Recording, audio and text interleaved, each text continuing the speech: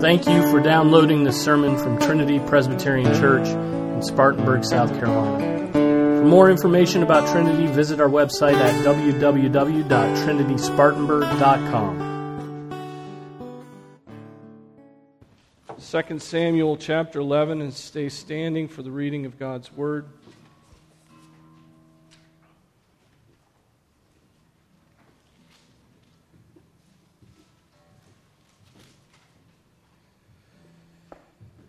This is the word of the Lord, it is eternally true. Then it happened in the spring at the time when kings go out to battle,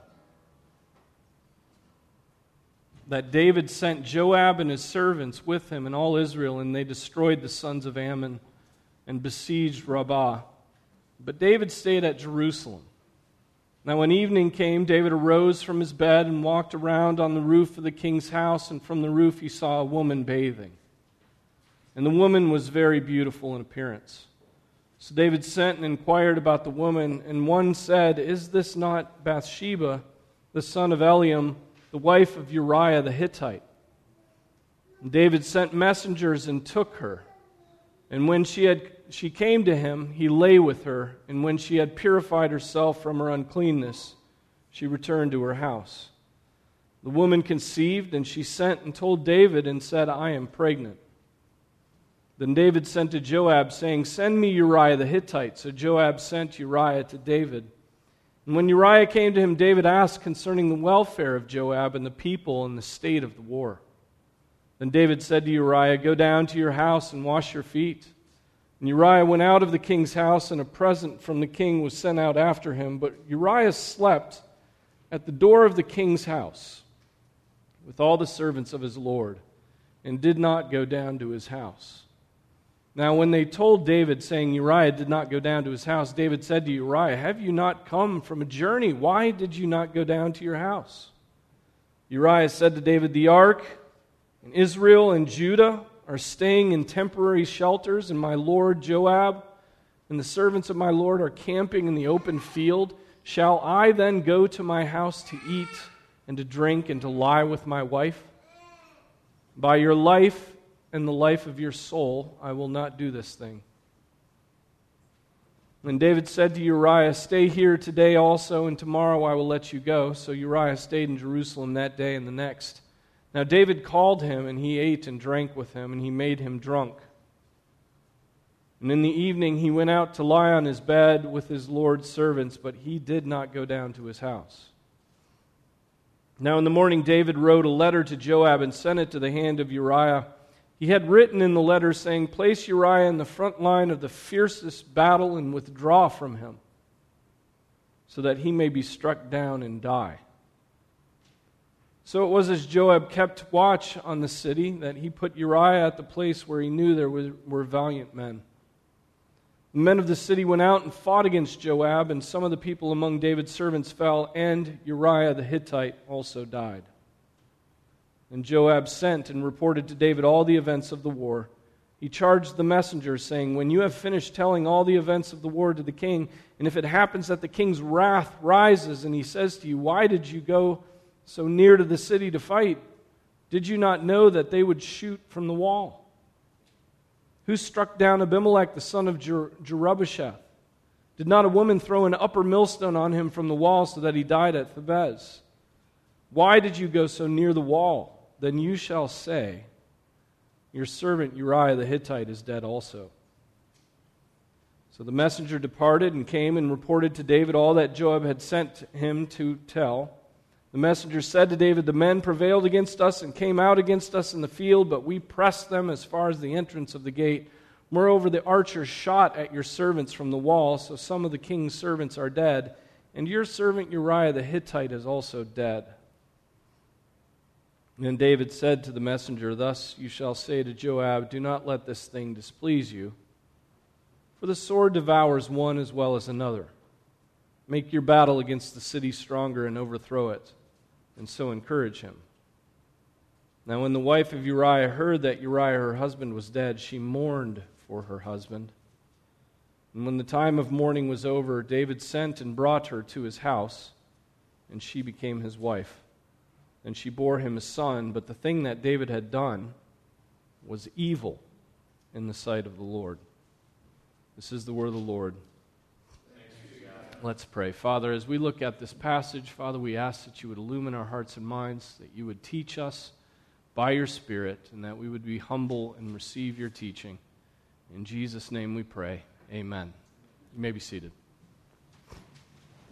So there's much in this passage. We won't go through the whole thing. In fact, we're going to go through the first 5 verses, essentially, in this passage and give our attention to it.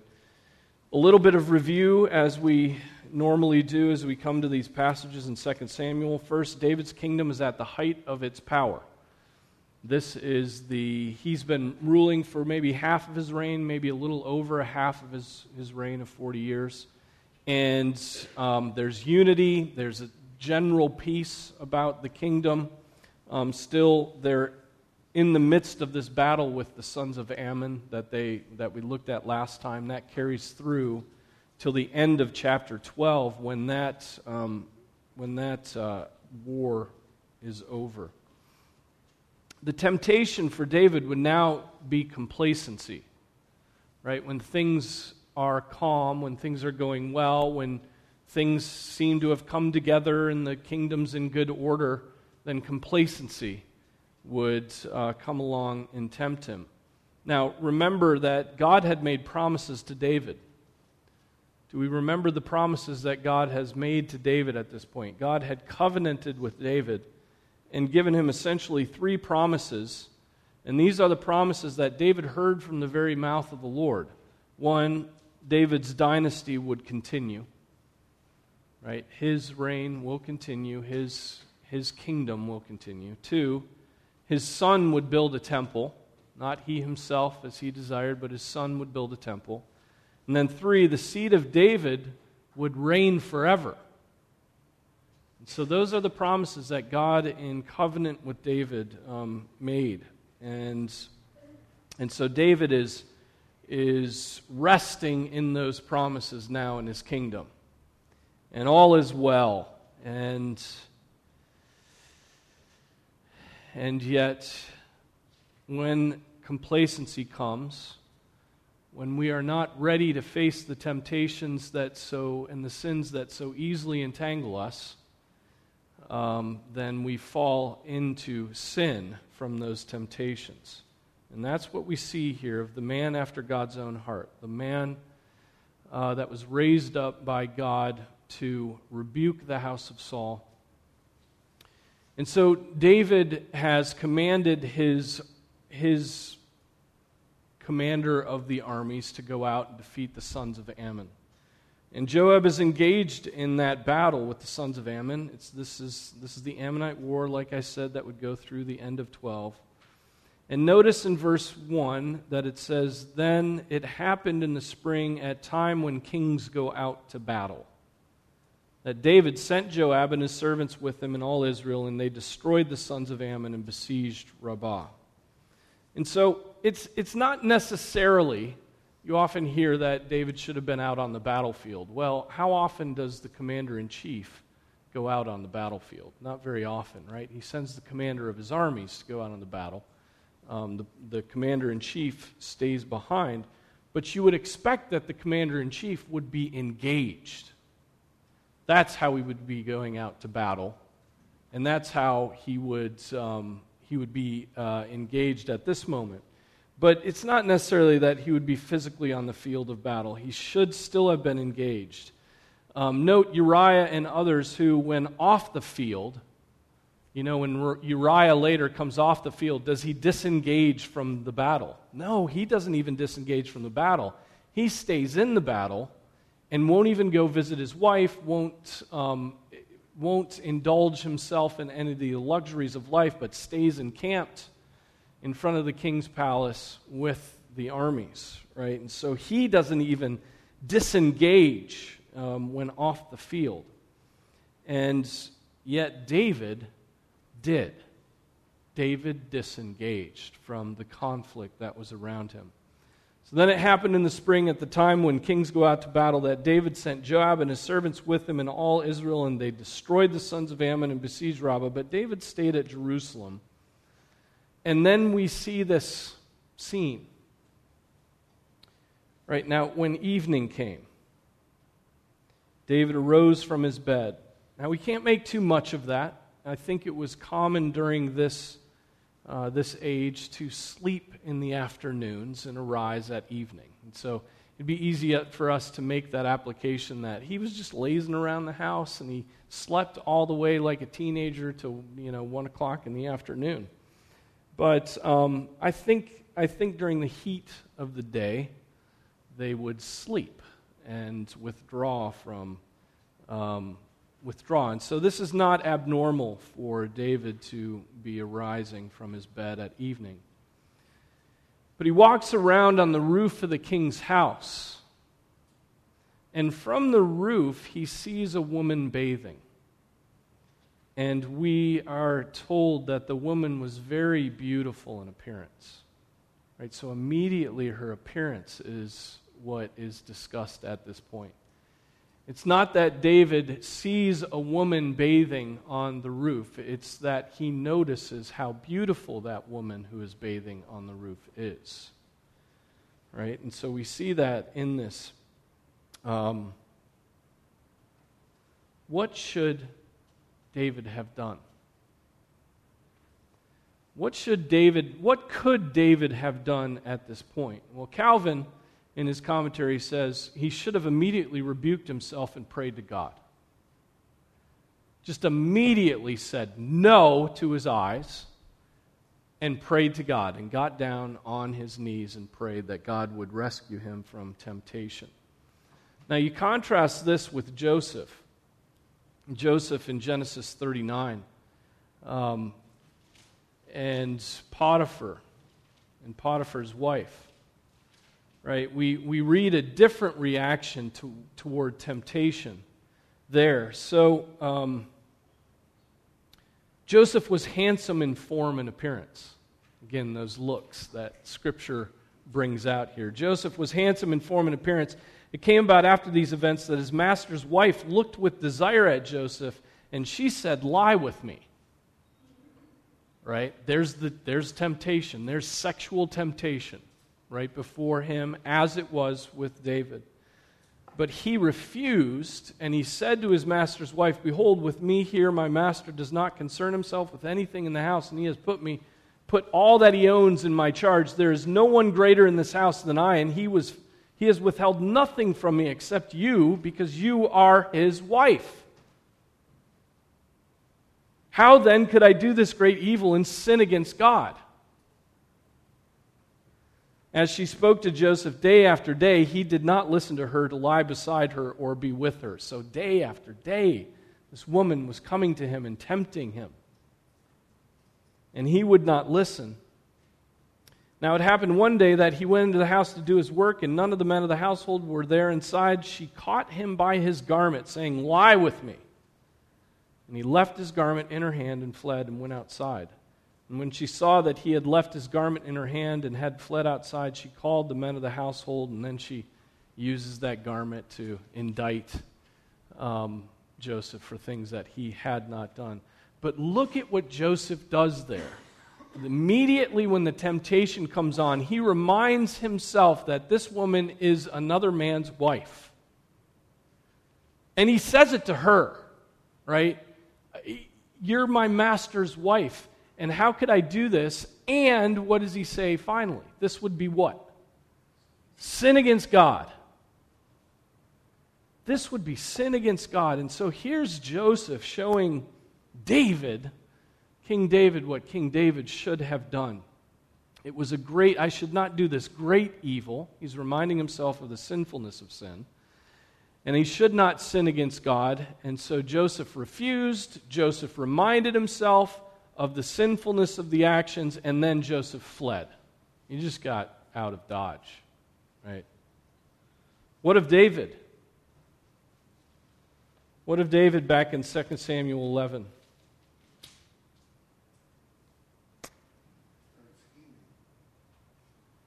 So David sent and inquired about the woman. David sent and inquired about the woman. He's inquisitive. Right, who is this woman, what's going on here? He pursued, he did not refuse, he did not flee, he did not define the boundaries of his sin, he did not remind himself of the great evil of adultery. He is not fighting his temptations, he goes after his temptations, he goes to the next step, and usually when temptation comes on us, we think there are a few steps we can take that are innocent, just inquisitiveness. We sort of flirt with our temptations, and here he is just inquiring after her, and probably in his mind he's saying, I'm the king, I probably need to know who my subjects are. But the thing is he probably knew her. He probably was quite familiar with Bathsheba. Bathsheba was a daughter of Eliam, one of David's 30, and the son of Ahithophel, one of David's chief advisors. Okay? And Ahithophel was from Judah, and so Bathsheba was from Judah, and David was of the tribe of Judah, so they're all of the same tribe. And Bathsheba was probably a generation younger than David himself. And so doubtless she was probably known to David. And so when he goes to inquire of her, he knows exactly how beautiful she is. He knows exactly how old she is. He knows exactly who she's connected to. And yet he goes and inquires. Inquisitiveness in the face of temptation is dangerous.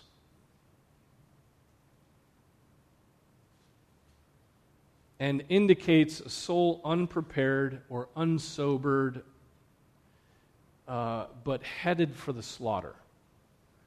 Right? Not like Joseph, who fled, who reminded, who prayed, who was prepared. David is being inquisitive when he should be denouncing himself. And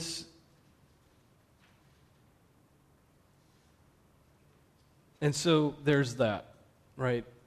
David sent and inquired about the woman, and so his messengers, and remember these messengers would have been messengers that he would have had to communicate with the men of the army. He's using them to inquire about the women on the roof that he's gazed at. Right? He's using those messengers around him to satisfy his inquisitive lusts, and rather than communicating with the men who would be dying to protect his kingdom. And then it says this: so David sent and inquired about the woman, and one said, "Is this not Bathsheba, the daughter of Eliam, the wife of Uriah the Hittite?" Right, so that they come back and they're like, you know who this is. This is Bathsheba. Is this not Bathsheba, daughter of Eliam, the wife of Uriah the Hittite? Two connections that David should say, yeah, that's the wife of Uriah. He's out fighting for me, and the daughter of Eliam. And yet that doesn't stop David. David's inquisitiveness goes on, and David sent messengers, it says. Those same messengers go back and took her.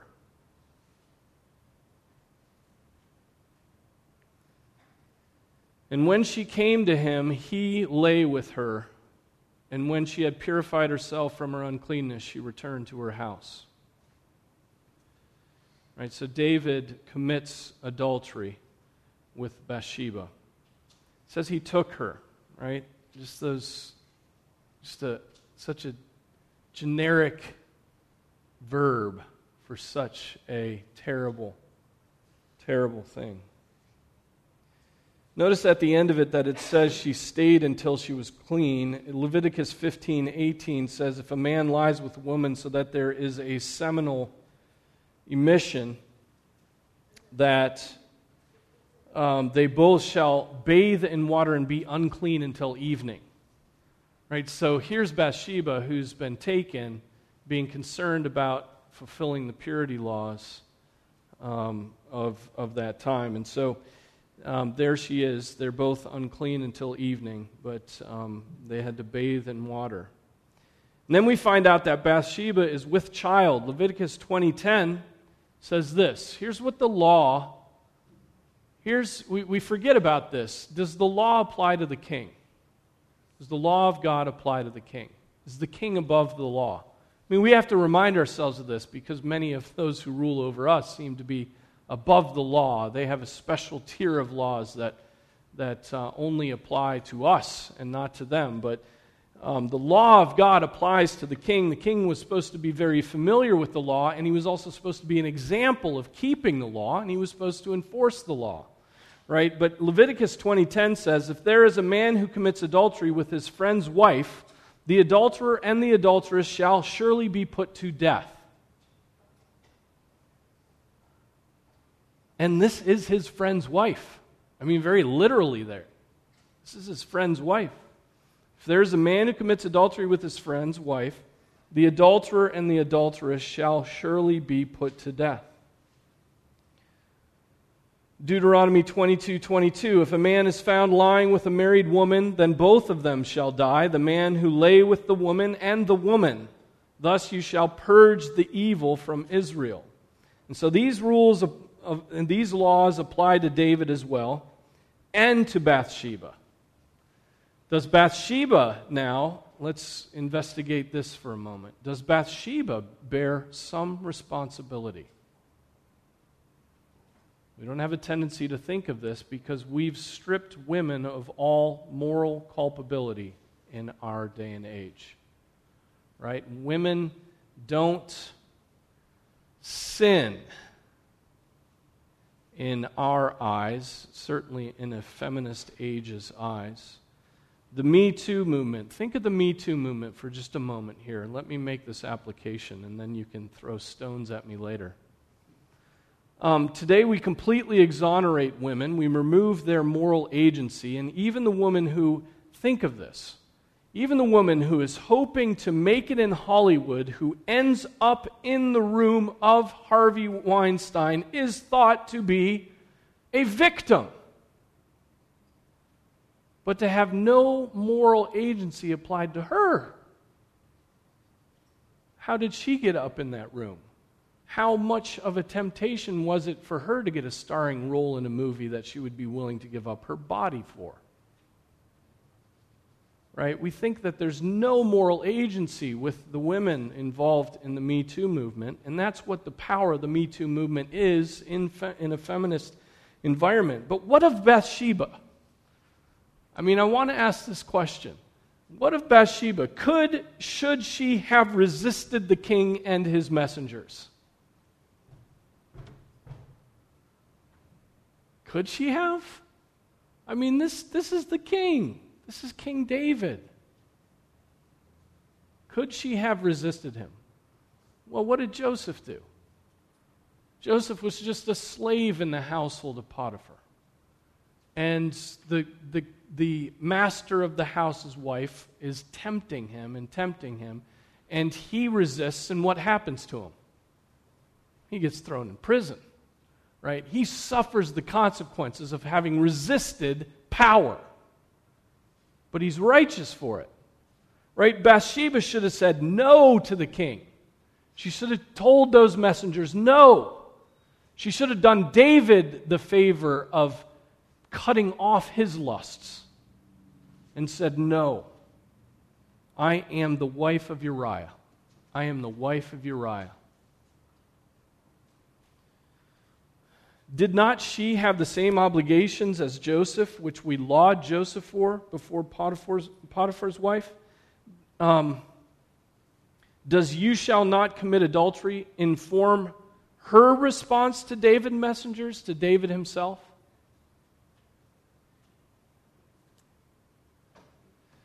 Well, perhaps this was rape.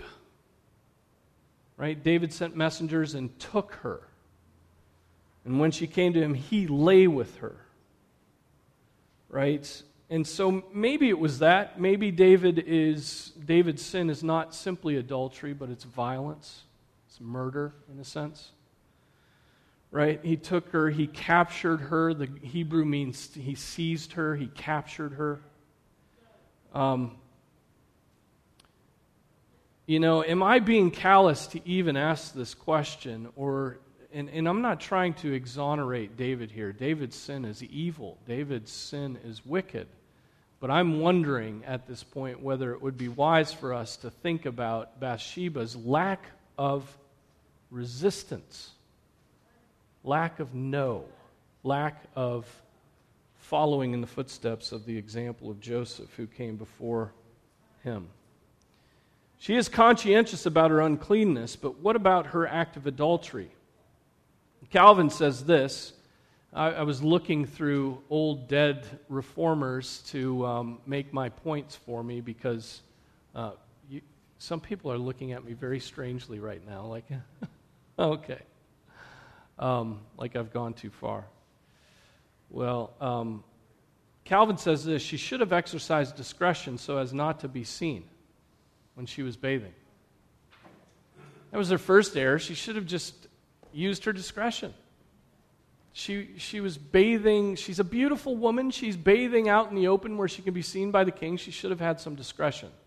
And so she certainly has sin in this. I agree with him that she should have exercised that discretion. But beyond that, we might be willing to concede that. But beyond that, we wonder about whether Bathsheba we don't even conceive whether Bathsheba may have been culpable in this situation. Now we go on, we read at the end of the passage, now when the wife of Uriah heard that Uriah, her husband, was dead, she mourned for her husband. Undoubtedly, she had a love for her husband. And when the time of mourning was over, David sent and brought her to his house, and she became his wife. Then she bore him a son, but the thing that David had done was evil in the sight of the Lord. And so David, don't forget this either, David is multiplying wives up to this point. He has multiple wives, and he has multiple concubines, and that's evil. He was to have one wife, and yet he had been accumulating wives, and now here's another wife. And then we see Bathsheba being very jealous for the glory of her son, coming up with Solomon, and she trying to ensure that Solomon is the one who follows David on the throne. But I don't know if we can resolve these things. But I at least want to ask the question about Bathsheba. Is she somehow culpable? But here's the main point. Men sin and women sin. We live in a culture that just tries to diminish the moral agency of women. And we have to be careful to remember, no, it's not toxic masculinity. It's the sinfulness of mankind. Right? It's men and women who sin against other in greatly terrible ways. And there is not a balance and not an imbalance here between man and woman. Men and women sin at the same disgusting rate as one another. And there may have been sin here in Bathsheba's unwillingness to deny the king what he wanted. So, some applications. These are the first 5 verses. Oh yeah, verse 5. The woman conceived and she sent and told David, said, I am with child, I am pregnant. And that leads to what we'll go into next time, but that leads into David's scheming, right? He's got to figure out how this child that has been knit together in the womb of Bathsheba can be passed off as some other man's child, right? And that's why he gets Uriah drunk. That's why he calls him back from the battlefield, thinking that he'll spend time with his wife. But he's a righteous man, and he does not do that. So, David's first error, here are some applications that I get from this. You may have others. David's first error, not being about his work. He's not engaged. Disengaged from work. Disengage yourself from work, from a calling, from the things that God has given you to accomplish, and guess what? You will fall into sin. right? Idleness, complacency. Those are terrible situations to be in. So he didn't carry out his duty. He didn't put his hand to the task, but instead was idle. And so he should have been engaged with his people, engaged with Joab, engaged with his army, engaged with his calling to be king. And so you too should be engaged with your calling to serve Jesus Christ, to serve the king, right? And not be idle. That's why vacations are a wasteland for me, for sin. I become idle, I disengage from my work, I come off the battlefield, and I'm just like, there's no guards. I need work to help me fight my temptations. I need work. And so that's the first application. Second, do you have an inner dialogue? Do you have an inner dialogue in your Christian walk? Are you constantly talking to yourself? Not out loud, that's weird. I mean inner dialogue, right? An inner dialogue. Do you constantly have a conversation going on with the Lord? Right? An inner dialogue about what you should do. We should always be about self-rebuke, right? No, Dion, don't look that way. Or you can't do that. Or get busy. There should constantly be this inner dialogue going on. And I think that's very important to develop.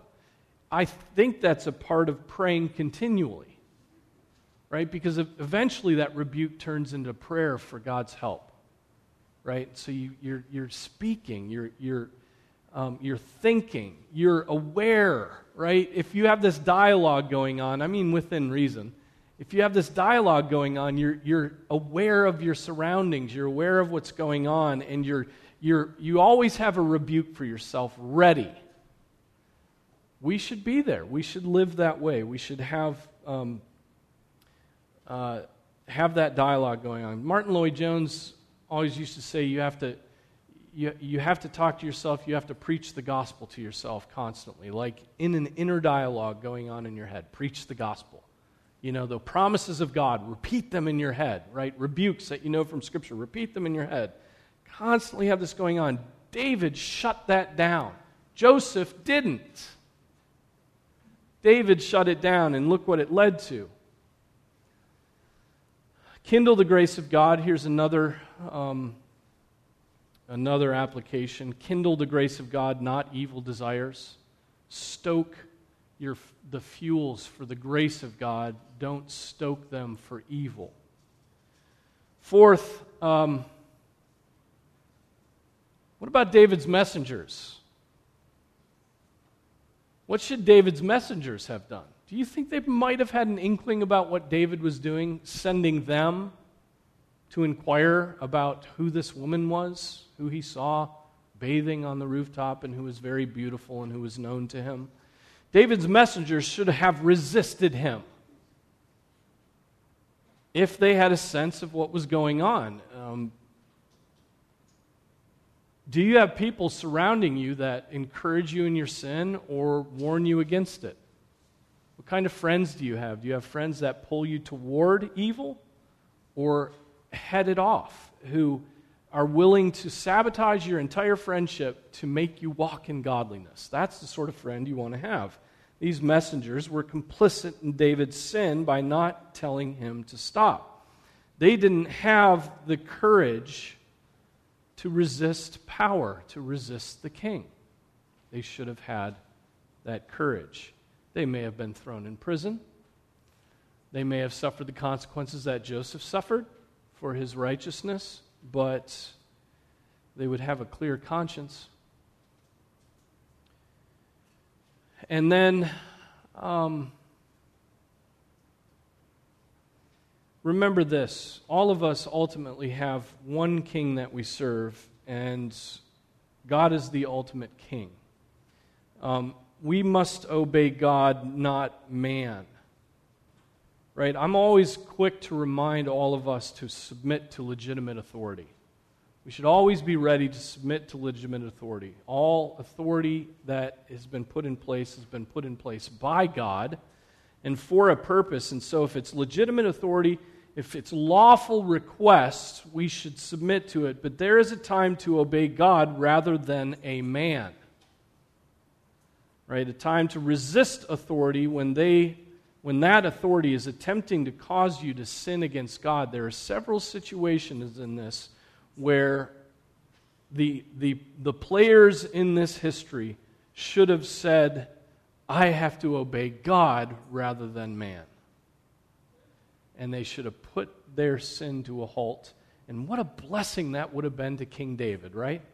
King David would not have had to go through what comes in covering up his sin and digging deeper in his rebellion against God. He would not have murdered Uriah. And he would not have committed adultery with the man who was serving him.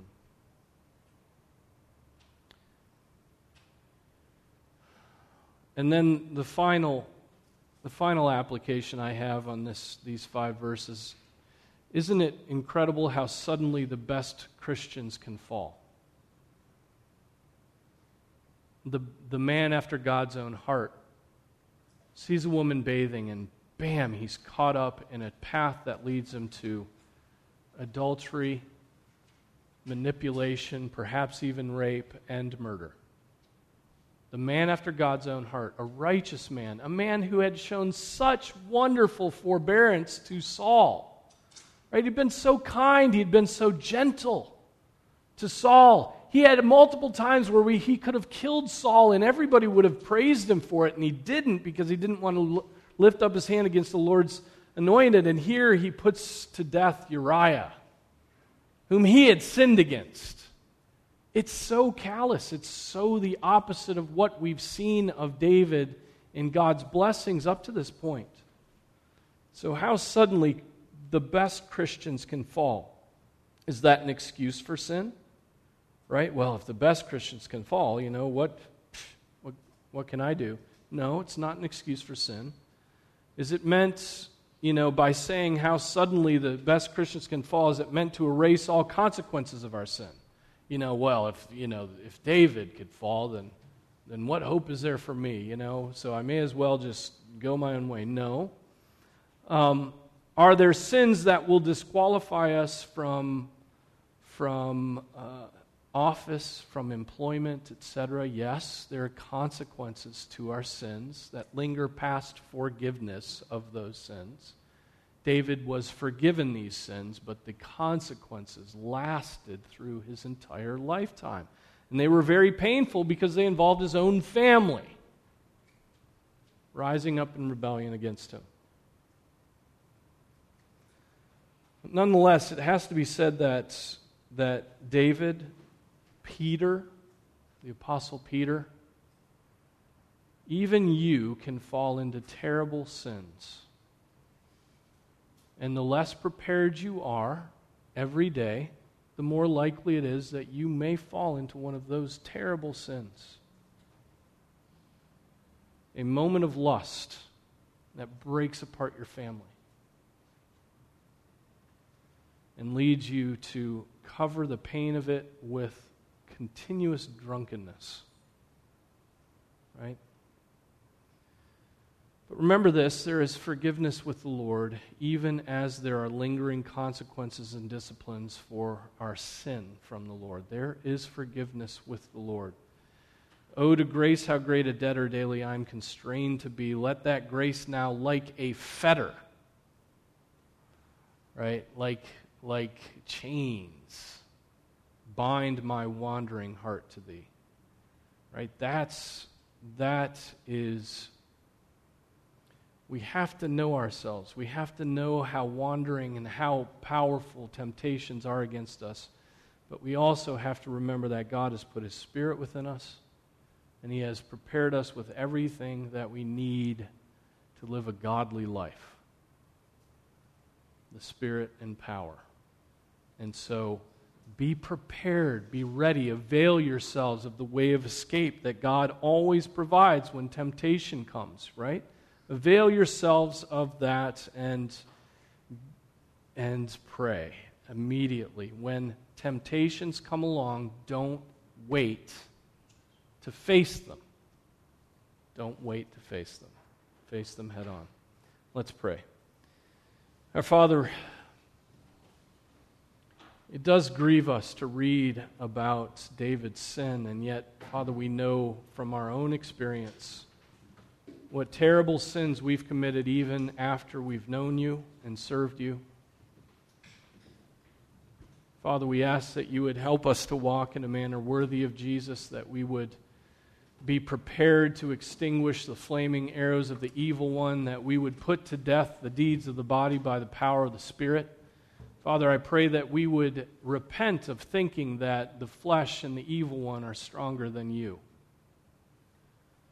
and that we would come to you for refreshment, come to you for defense, come to you for help when we are tempted. And Lord, when we fight off temptation by the power of your word and through prayer, Lord, I pray that you would give us joy in our hearts, that we would rejoice, that we would crave the joy of holiness. Father, I pray this in Jesus' name. Amen.